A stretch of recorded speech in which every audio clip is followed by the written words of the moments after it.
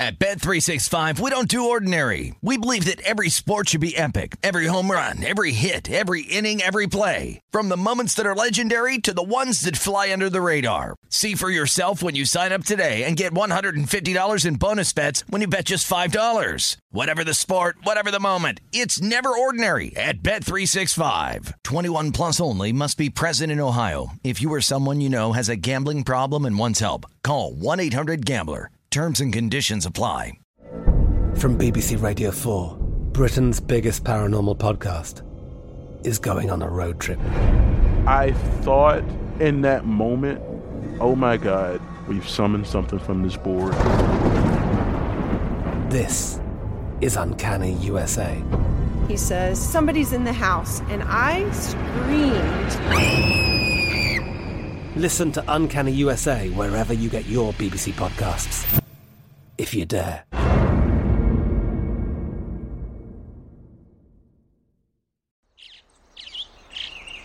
Getting ready to take on spring? Make your first move with the reliable performance and power of Steel battery tools. From hedge trimmers and mowers to string trimmers and more, right now you can save $50 on select battery tool sets. Real Steel. Offer valid on select AK system sets through June 16, 2024. See participating retailer for details. With Lucky Land Slots, you can get lucky just about anywhere. Dearly beloved, we are gathered here today to... Has anyone seen the bride and groom? Sorry, we're here. We were getting lucky in the limo and we lost track of time. No, Lucky Land Casino, with cash prizes that add up quicker than a guest registry. In that case, I pronounce you lucky. Play for free at LuckyLandSlots.com. Daily bonuses are waiting. No purchase necessary. Void where prohibited by law. 18 plus. Terms and conditions apply. See website for details. This is the Pittsburgh CityCast with Tim Benz, presented by BetRivers. I thought Mitch threw the ball well. To give us 5+ like he did. He continued to go out and compete. Like you said, the sinker wasn't the best one he's had in the 3 starts he's had it. He was able to execute the breaking ball. The slider early on was not as sharp as he would have liked. He was able to execute it in the 4th and 5th a little bit. But, it all comes down to we have to execute pitches after that. But I thought Mitch threw the ball outstanding. So do you see how solid of a premise bet against Mitch Keller Day is? Mitch Keller can pitch well, and bet against Mitch Keller Day still hits. Go figure. It's that good. That's Derek Shelton after another Pirates loss. I'm Tim Benz. This is the Pittsburgh CityCast brought to you by BetRivers. More baseball coming up later. The U.S. Open begins Thursday, and BetRivers is giving you extra reasons to tune in and play. Just log in each day of the U.S. Open and receive a free profit boost to power up your tournament bet. Every round, a new boost for you to use before the round starts or while players are on the course. Terms and conditions apply. See site for details. Make your U.S. Open bets every day and get an extra boost while doing it at BetRivers. Go to the BetRivers app or visit BetRivers.com. Presented by Rivers Casino Pittsburgh. Must be 21. Gambling problem? Call 1-800-GAMBLER. Rory McIlroy, the favorite. That continues to hold at plus 900. Justin Thomas still at 1,100 next, followed by John Rahm and Scotty Scheffler, both at plus 1,400. When we talk to Brian Taylor of Real Golf Radio on Thursday, we'll get his predictions, layout of the course, and we'll talk to him about all things golf, including the Rival Golf League conversation, all how that is impacting the PGA Tour, and maybe how it affects gambling too. That'll be coming up on Thursday's Pittsburgh CityCast. NBA Finals Game 5 last night. I told you it was going to be a dicey one. Warriors hedging against my Celtics in 6 pick turned out to be the smart thing for me to do last night. Hated to do it, but as it turns out, I was right in seeing that forest through the trees. As it turns out, if the Celtics don't win this final, letting Steph Curry get loose and go off in Game 4 will become the deciding factor. I'll look at that one as the pivot point where my Celtics in 6 bet exploded in my face. Now I've got to worry about hedging against my Celtics series prediction to win, regardless of games played. That's when the two teams face off again. And when is that? Sometime around the 4th of July, right? Oh, Thursday. That's right, Thursday. Apparently they're going from California to Boston by train or something. Yes, let's drag this out a little bit more. Boy, that line is holding steady at 4 points again. Another game at 4 points. The Celtics are favored at minus 110 at that number and minus 165 on the money line. I had said the Celtics would win in 6 because I didn't think they could win in 7, and I thought they were going to win. Now I'm wondering if they're going to even get to a 7th game. I'll take the Warriors at plus 4, minus 110, or like I said, to hedge against my series pick, I might just go Warriors at 135. That's plus 135 on the money line. The over-under is a little lower after last night, down to 210.5 this time. I doubt Curry has another dog night from 3, though. I bet his point total zooms, and that'll impact the over. Curry over 28.5. Give me that for Game 6. As for baseball, betting on the Pirates continues, at least betting against them anyway, and winning while doing so. They've now lost 8 straight. They'll really put the Pursuta theory to test today if they lose the first game of the doubleheader. Does Mike follow his trend of always picking the loser of a doubleheader in Game 2? Or does he go with the Pirates, likely to lose a 9th straight game and second in one day? We'll find out tomorrow when Mike joins us. JT Brubaker versus Matthew Liberatore in Game 1. Bryce Wilson versus Miles Mikolas in Game 2.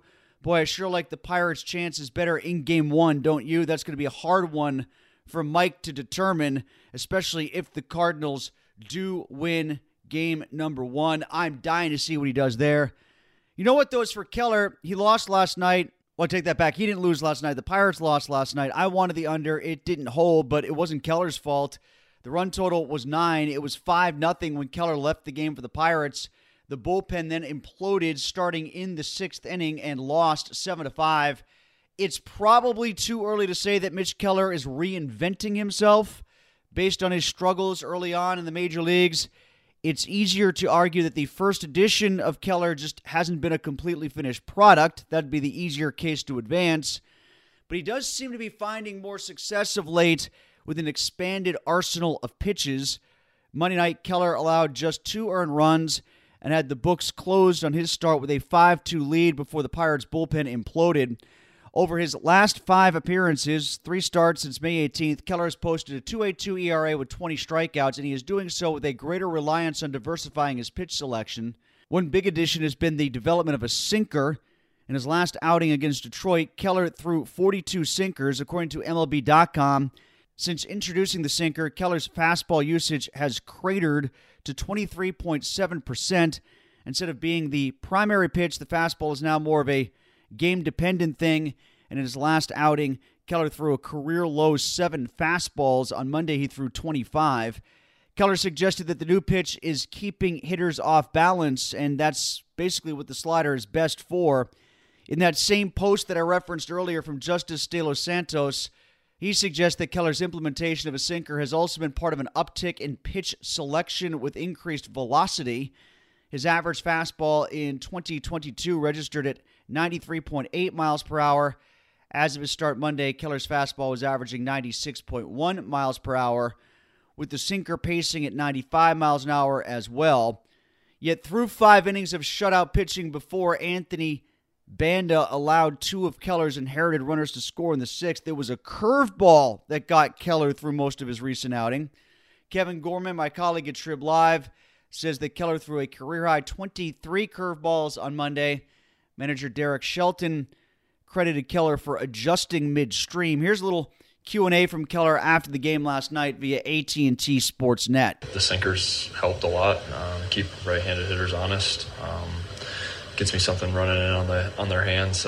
Keeps them honest. Go away with the slider, or curveball, or whatever we may throw away. I think that's all kind of had a reasoning why stuff's kind of gone a little bit better for myself. And just in big situations too, just taking a step back and really thinking about the situation and knowing who's on deck and trusting it. Midweek bullpens and stuff are great, and just finding the way the ball moves, and now it's just going out there and trusting that I have the capabilities of throwing it the way I throw it on the midweek side or anything like that. So I think just going out there with a bunch of confidence and filling up the zone has been good for me. Mitch, you threw a lot of curveballs today. What went into that? Just me and Heine, just right off the bat, I didn't really have a good feel for my slider like I did last game. So it was, we got to find a way to throw another spin pitch for a strike or something that's going to get some swing and miss. So that's definitely why we went to more curveballs there than sliders. I did throw a few good ones, 2 or 3 good sliders. I think only all day, really. They were later in the game, but yeah, that's the reasoning for that one. Now, the season numbers are far from impressive for Keller. He's just 2-5 with a 5.07 ERA and a whip of 1.48, so maybe necessity has precipitated Keller's attempt to expand his repertoire. But he's not being stubborn. He's apparently willing to adjust better, and in yet another season where the Pirates' wins and losses are occurring in the vacuum of sacrificing results in the name of development, then why not just develop on the big league stage, I guess? If that's okay with the major league club, then it should be okay with him. Small steps forward for Keller on the way to changes that could yield bigger results. Maybe one of the few bright spots in the first half of 2022 that now sees the Pirates at 24-35 and heading in the wrong direction. But keep some of those numbers in mind before you wager too readily on bet against Mitch Keller Day the next time it rolls around.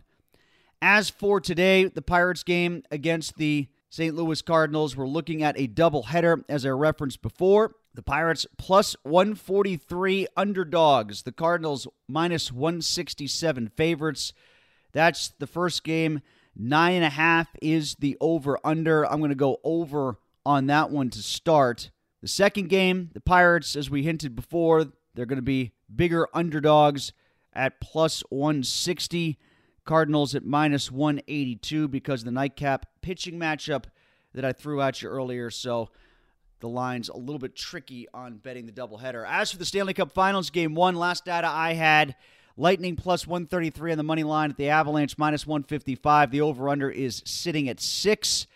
Avalanche money line, 51% of the money, 65% of the tickets. Avalanche spread, 65% of the money, 62% of the tickets. Over is getting 73% of the money on the goal total, 68% of the tickets. On the puck line, it's Avs minus 1.5 at plus 155. The Lightning getting 1.5. You'll have to spend at a minus 190 clip to get that, though. I'm going Avalanche tonight, and I'm also going with the Avalanche in the series. I say Avs in 7, but I don't feel great about it. The goaltending disparity is so overwhelming in favor of Tampa, I fear that could be a determining factor. One thing I love about Pittsburgh as a sports town is that it can still surprise me on occasion. Every now and then, something sports-related fires people up, and I just never saw it coming. From time to time, Yins get a bee in your black and gold bonnets that I just don't see as being particularly buzzy. But as a talk show host and columnist, who am I to turn down a little unexpected content? Recently, I had an experience like that 3 times over the past 2 weeks. I found myself engaged in conversations with Penguins fans who were dead set on rooting against the Lightning to win the Stanley Cup again. Actually, check that. They weren't just rooting against the Lightning to win the Cup. They were rooting for the Rangers to beat them. The Rangers. Those same Rangers that just dispatched the Penguins in the playoffs thanks to King Chicken Wing and his headshot antics. The team with Igor, the amazing diving goalie, and their angry sucker-punching fans. Those Rangers. Yeah, I couldn't believe it. And the arguments weren't even relying on the tried and true, well, if the Rangers win, at least we can say the Penguins lost to the Eastern Conference champs, right? No, they were just about, I'm sick of seeing the Lightning winning. I just don't want to see the Lightning win again. I don't want to see them win 3 in a row. Okay, again, if you prefer that Colorado wins in the Stanley Cup Final, I get it. I'm with you. Big picture. I certainly understand why you would want the Avs to win, but if you're looking at the Lightning, especially against the Rangers, as we were talking about during the Eastern Conference Finals, what beef do you have with the Lightning? And what beef do you have with them as a team? What's funny is that no one mentioned the salary cap issue from 2021. Not that that debate surrounding that topic exactly rose to the level of Spygate or the Astros wearing wires and banging on trash cans anyway. At least the NHL didn't seem to think so. Instead, when I pushed back on the anti-Bolts argument, every response I got was just general angst with Tampa fatigue and some sort of quasi-jealousy or threat of how Tampa's run maybe looked upon more favorably than the Penguins winning back-to-back cups in 2016-17 and going to back-to-back finals in 08-09 and winning the 09 ring. Those arguments I don't get. First of all, in terms of fatigue, I don't feel like the Lightning are being marketed down anyone's throat in the NHL like, say, the Yankees of the early 2000s were in Major League Baseball, the Patriots of the last 20 years in the NFL. It's not like Tampa is a major hockey media market or franchise that moves the needle when it comes to television ratings to the point that they get overly favorable treatment from the international hockey media or the NHL. In terms of how the Lightning operate and how the team is constructed, what's not to like? It's a collection of homespun draft choices and smart trades and signings. Isn't that what everybody aspires to see their team do? Andrei Vasilevsky is the best clutch goalie of the past 30 years at least. He was a first-round draft choice. So was Stamkos, Kucherov, Hedman, Point, Palat, Kaloran. These are all original Tampa Bay draft choices. They drafted and developed their top players well on their own and supplemented from there by plucking guys from other teams. That's what every franchise and every cap sport, or uncapped, looking at you, Pittsburgh Pirates, that's what every team should do. John Cooper doesn't bother me as a head coach. Does he subtly, passively, aggressively work the officials in between playoff games by lobbying for calls through the media? Sure. What other NHL coach doesn't do that? Sullivan does that. But I certainly like Cooper more than I do Gerard Gallant and his tacit endorsement and encouragement of how Jacob Trouba and the rest of his Rangers played in the Penguin series. Frankly, if any non-Pittsburgh sports team is going to win 3 in a row in any sport, it's hard for me to come up with a more worthy example than the Lightning. It hasn't been done in the NHL since the New York Islanders of the early 80s.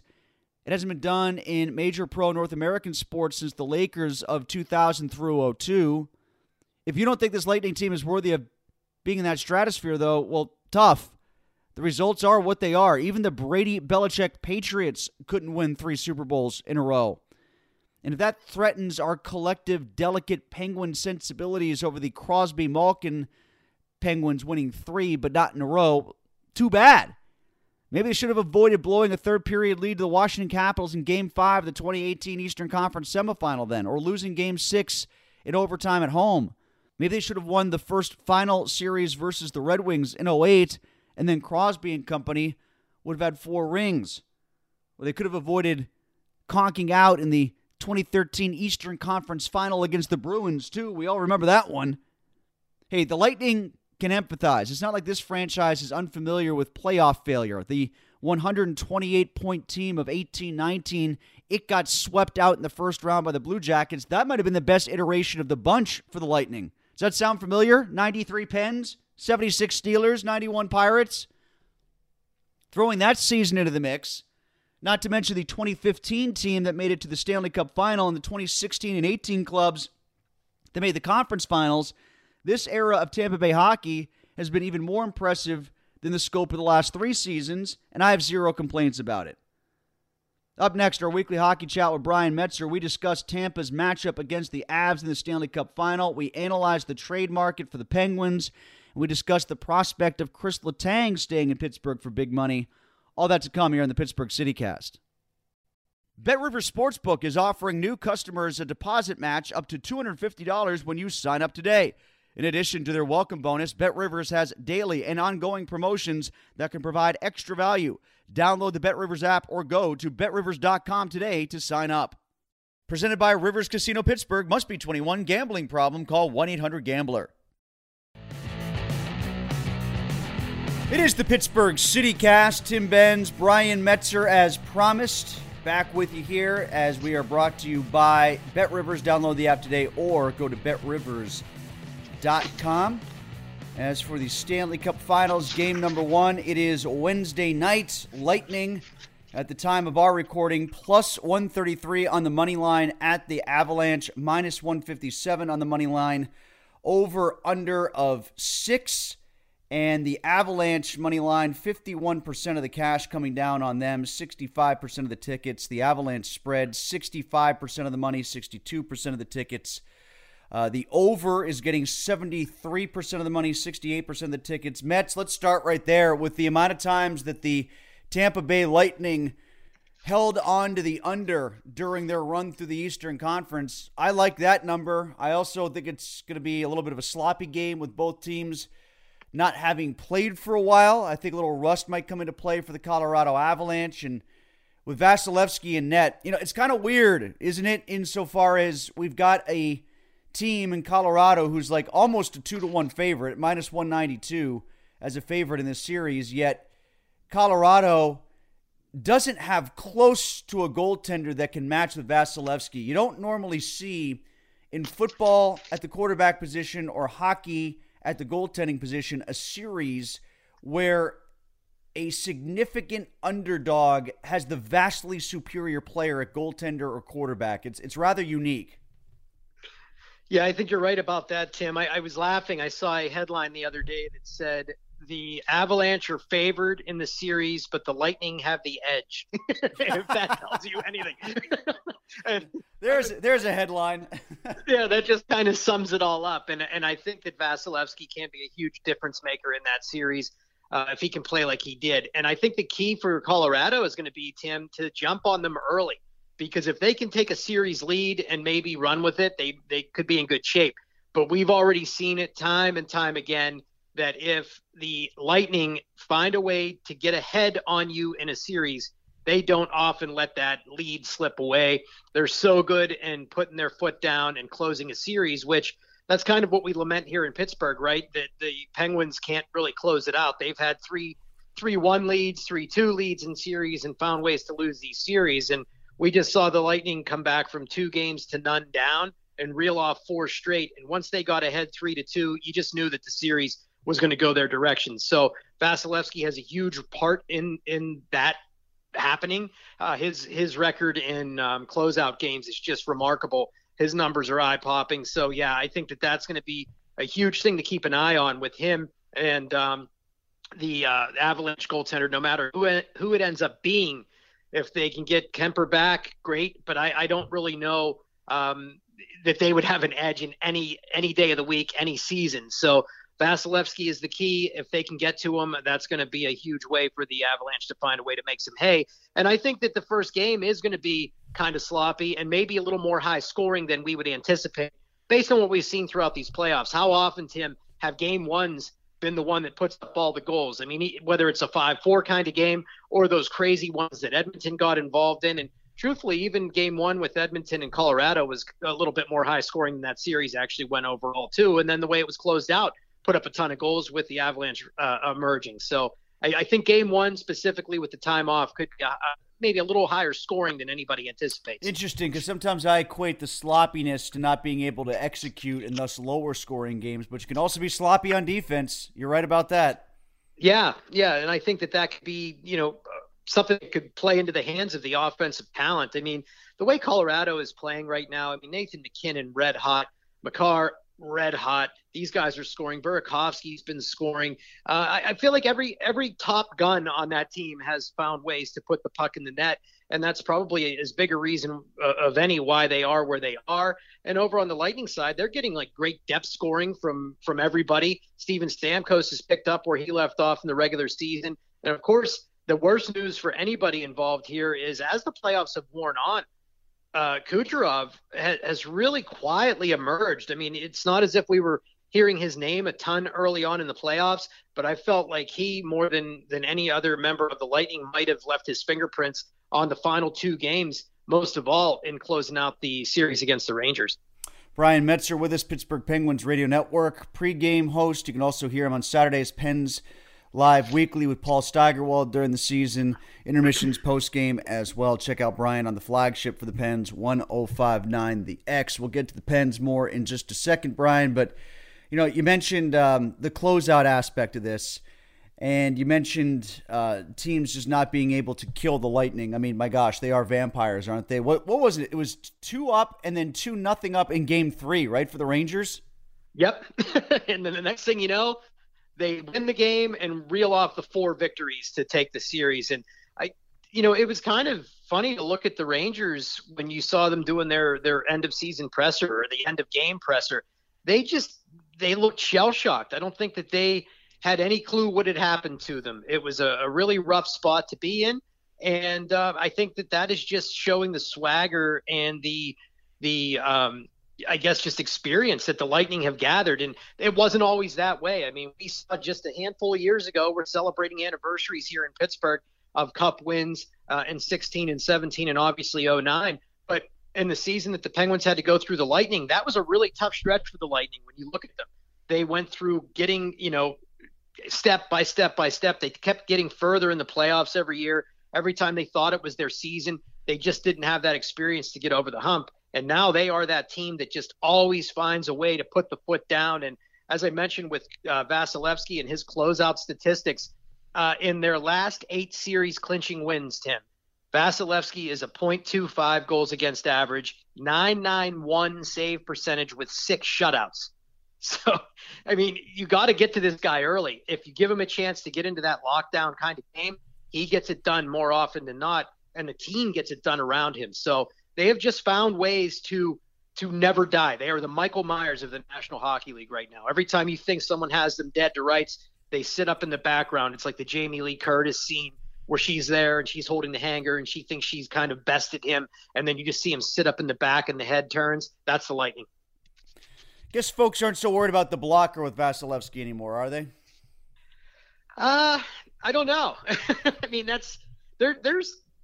he just is so huge, right? I mean, it's like, I don't know that anything is really susceptible. You just have to kind of catch him on a game when he's not on and a game where he is maybe a little bit rusty, because the only time I've seen him look really human is coming off of those layoffs. Those first 2 games against the Rangers, everybody was talking about, have they, the Lightning run out of steam? Is Vasilevsky come down to earth?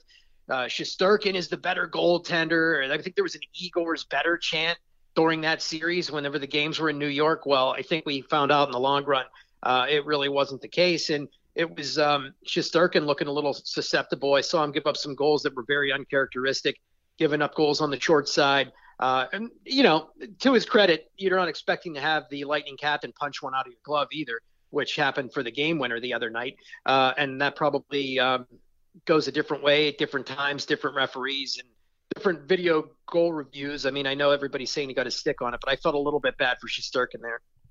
Molly Walker, who covers the Rangers, sent out a tweet about Andrew Kopp and his post-game or wrap-up, his season wrap-up interview. She works for the New York Post.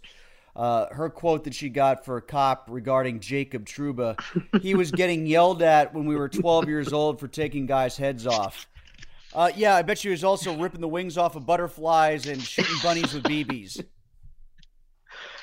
Unbelievable that his own teammate would say that. He clearly has history with him. He knows him going back. And, Andrew Kopp, speaking of him, put him on your wish list. I think that's a guy that everybody would love to have on your team based on what he did for the Rangers. But I thought that, you had mentioned that to me, and I saw the tweet.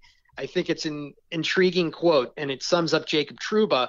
And what's funny to me is I don't know if it's a matter of him having a good demeanor or if he's more jolly and jovial with the media.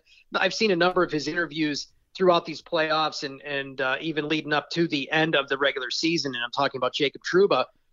Is it that kind of buys him so much goodwill with the media? Because I've never seen a guy be on the other end of so many hits that were right on the line that it seemed like were universally defended by every commentator, every media member, even some people in our fair city of Pittsburgh when he knocked Sidney Crosby out. I know a lot of folks thought it was a bad hit, but I heard a lot of people say, well, it was a good hockey hit. What do you know?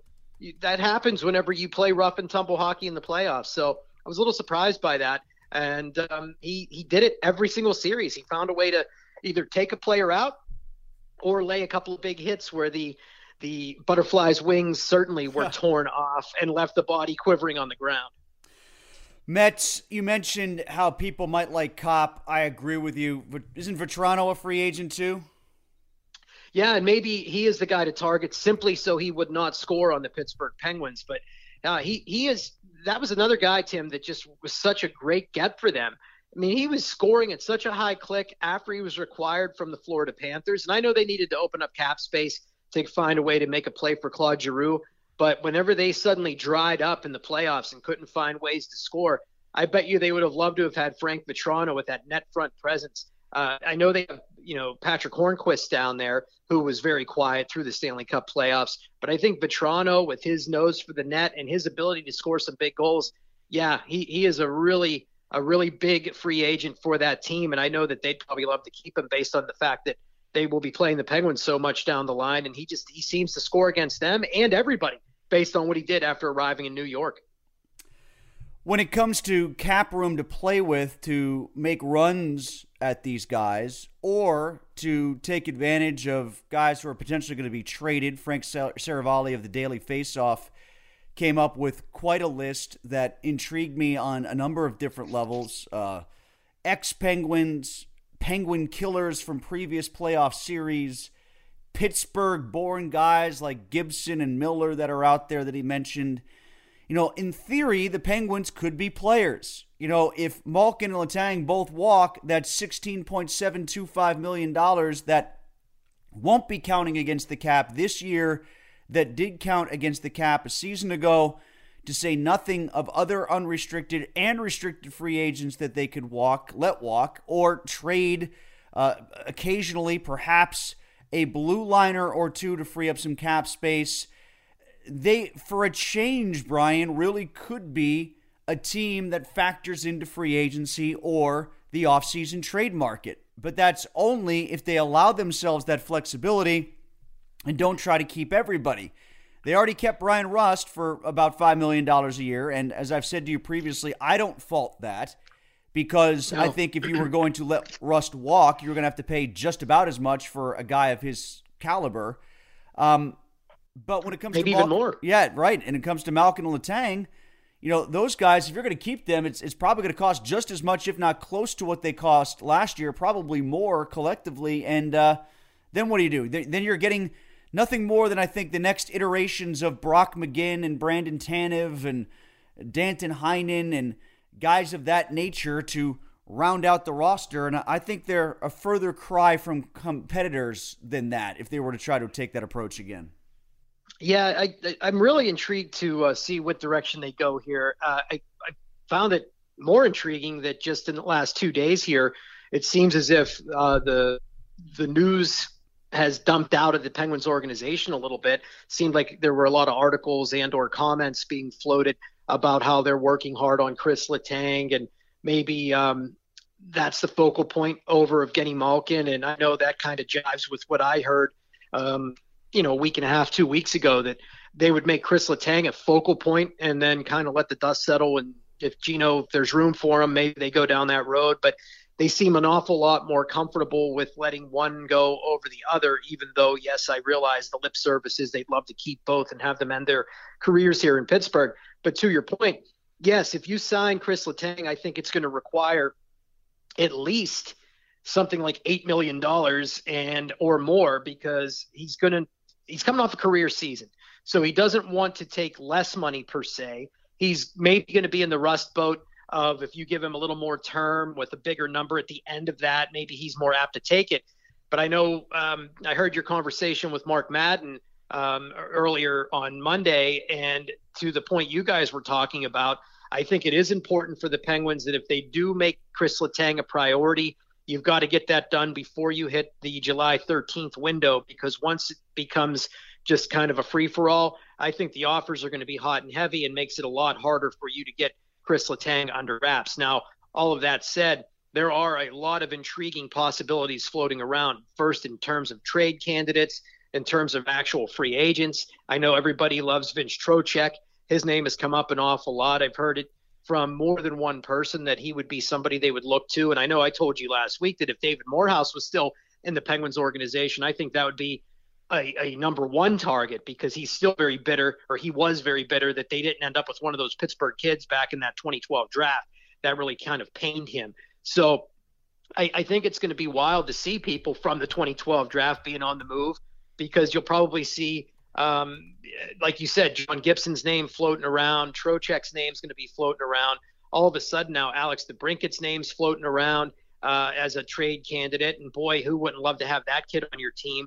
So I think that there's some dust that has to settle internally with Letang, a number of the other free agents as well, Tim. I mean, we're not even talking about the fact of Raquel, They'll probably end up moving on from Brian Boyle. They've got to determine what they want to do with Kapanen. Evan Rodriguez is somebody that might take a team-friendly deal again to stay here if they want to keep that kind of chameleon-esque player that he's been. He's been able to play just about anywhere in their lineup. So they may have a number of guys signed, but I think that it comes down to freeing up a couple more bucks, as you mentioned in your question, of moving one of these defensemen. Maybe it's Marcus Pettersson or a John Marino, because the extra $4 million would go a long way towards helping you get whatever you want to get done with Chris Letang, signed, sealed, and delivered, and still give you some latitude with the extra $4 million to add on to what you will then have. Because if you give Letang $8 million, that's going to take you down to about 15, and I think it might even take more than that. So 14.5, add on another 4 or so, then you have 18 to still wade into free agency to try and fill your number 2 center slot if you let Evgeny Malkin go. But the intrigue is going to abound this summer with all the names, and it's probably going to be one of the most exciting free agent periods we've had in the league in quite some time, maybe since Parise and Suter were floating around, and of course the Penguins were involved in those conversations as well. What about Petrie and Anderson, 2 guys from the Canadiens that we remember well?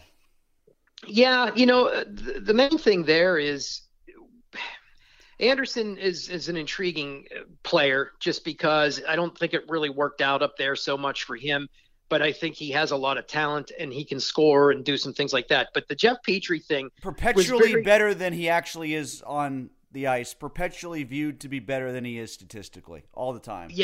Yes. And he hasn't even been as good up there since Shea Weber was gone.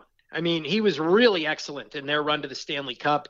And, of course, he became legendary with his weird red eyes. I don't know if he went Sith after that injury, if it was something like that, if you recall, when he had the big hit that, kind of made his eyes extra bloodshot. It was his kids were afraid of him at that time, if I remember correctly. But Petrie has always been a good player who has been thought more highly of than what he performs. And to hear him being mentioned as a replacement for Chris Letang is a bit comical. I would love to have a Jeff Petrie. I think he's a good hockey player, but there is no way on earth that he is able to do exactly what Letang does. He's not going to do it offensively. He might be able to play a lot of the minutes that Letang does, but I don't know that you're getting the same breakout and the same everything you do with Letang to plug him in.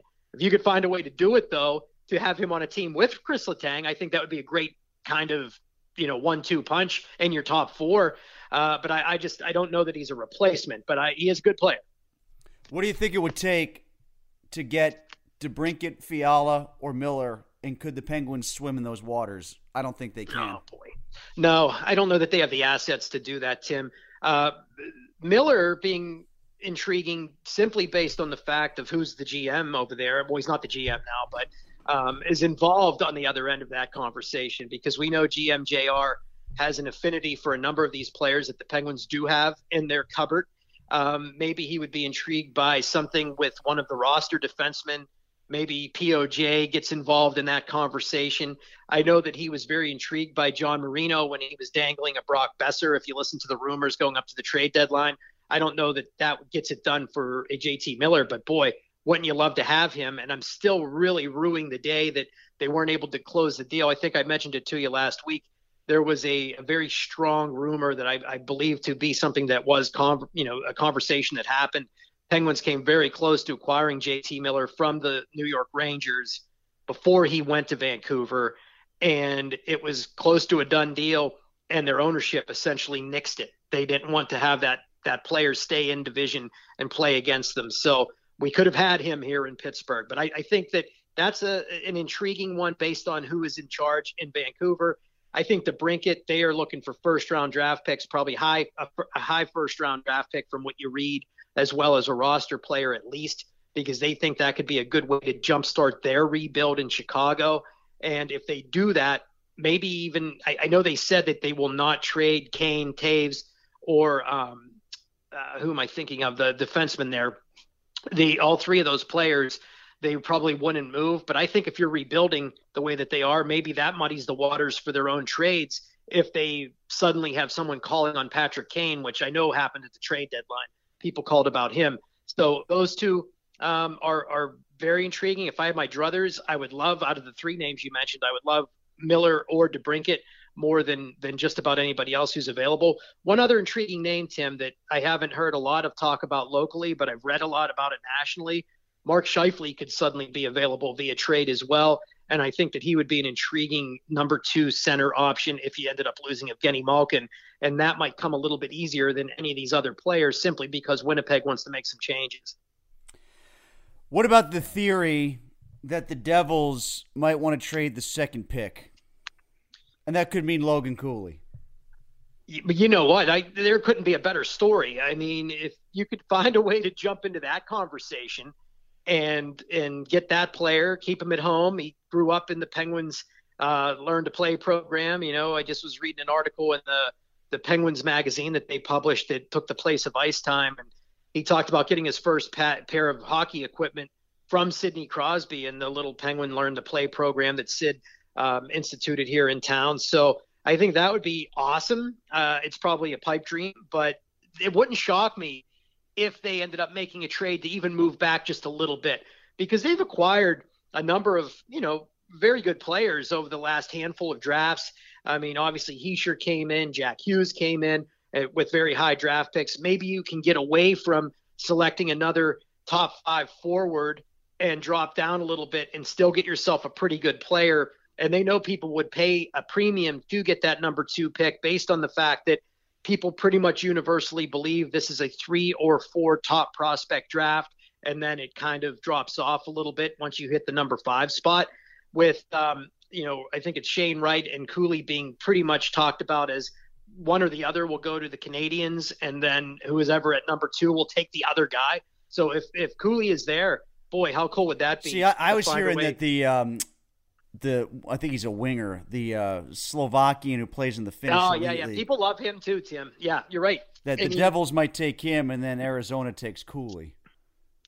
Which that could happen too. I just saw a mock draft that showed it that way, with Cooley going to Arizona. So it's all going to depend on what Montreal does, I think. Because they could take either one of those 3 players, and then it would kind of destroy everybody's mocks that they've already put out. I know Chris Peters, who does a great job ranking prospects, just had Cooley rated the number 1 North American skater on his rankings, which was kind of a neat thing to see because almost everything you see published has Cooley at number 2 or 3. So I thought that was really a neat thing to see, the fact that the Pittsburgh kid, at least by one guy's rankings, sat atop the list after the combine as the number 1 rated prospect. That's kind of a cool thing, cool feather in the cap of Pittsburgh. All right, Mets, before we go, I got Avs in 7. How about you? I think they are going to win. It's so hard to win 3 Stanley Cups in a row. It's unprecedented in this day and age.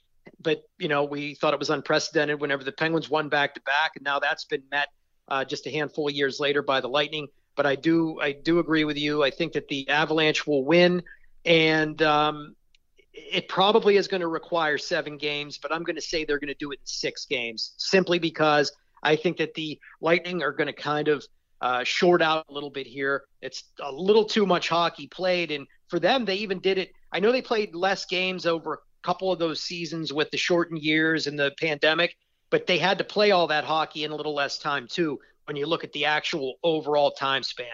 So I think this is the time for the Avalanche, and I think they will get it done in 6, and Cal McCarr will end up getting the Conn Smythe Trophy unless Nathan MacKinnon does something truly remarkable in this final series. And I'm of the opinion that the Lightning as a 3-time champion, that doesn't befront me at all. I'm not put off by it at all. I know some Penguins fans are. I don't equate them winning 3 in a row to diluting the Penguins winning 2 in a row twice. I'm not doing that sort of math in my head. I think they're worthy champions. I think they play like champions. I think they carry themselves relatively well. They're largely a homespun team. They did it the right way. I don't have a problem with their coach. He does the little passive-aggressive thing that probably irritates you if your team's going against him in a best-of-7. We've seen that act before. We've seen it after regular season games, for crying out loud, from Cooper. But largely, there are other coaches I dislike more. I like him more than Gallant. I know that. I didn't understand why some people were somehow rooting for the Rangers in Pittsburgh just because they were sick of seeing Tampa win it. I mean, it's not like they're the Patriots. It's not like they're the Yankees or the Dodgers or something like that. Yeah, if you want to hate on the Lightning for anything, you can hate on them for their cap management, but kudos to them. They found ways to do it that work to their benefit. And to the point you made, I agree. I'm not too upset about it. I mean, yeah, I would prefer to just not have them win again just because. I mean, I'd like to see something different. But that said, they've really come a long way. They've built their team the right way. They found a way to keep their homegrown stars, provided other players that really complemented them very well. Corey Perry coming in, playing in his third consecutive Stanley Cup final for a third different team is kind of a neat story. Patrick Maroon now is going to win. If he wins, what's it, 4 straight for him? Because he won with the he's the Don Blues. Baylor on skates. Yeah, it's Robert just, Ory. there's some really kind of like neat stories surrounding them. And then they went out and made a couple really sneaky good trades coming down the stretch here.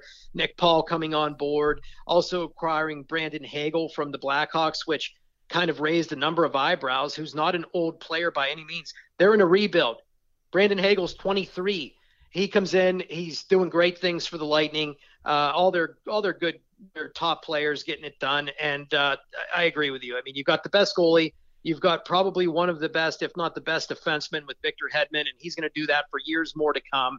You've got Kucherov. You got Stamkos. It's a cool story, and I'm not going to be upset if either of these teams win. I think they both deserve it. They both have had outstanding seasons, and it's somebody either doing something historic or somebody getting over the hump. So good stories all the way around, but I still think the Avs probably find a way to close it out. All right, so my thanks to Brian Metz of the Pittsburgh Penguins Radio Network. He'll join us again next week. We'll be midway through the finals by that point. We'll have Metz on once or twice more, and then we'll get Metz on probably sometime in July to talk about free agency and any trades that the Penguins make in the draft, too, with Logan Cooley likely going in the top 3, the West Mifflin product. Tomorrow on the Pittsburgh CityCast, Mike Prisuta for his weekly visit. We talked to Mike about all things gambling, and then Brian Taylor of Real Golf Radio joins us to preview the U.S. Open and close out our week here in the Pittsburgh CityCast, brought to you by BetRivers. Download the app today or go to BetRivers.com.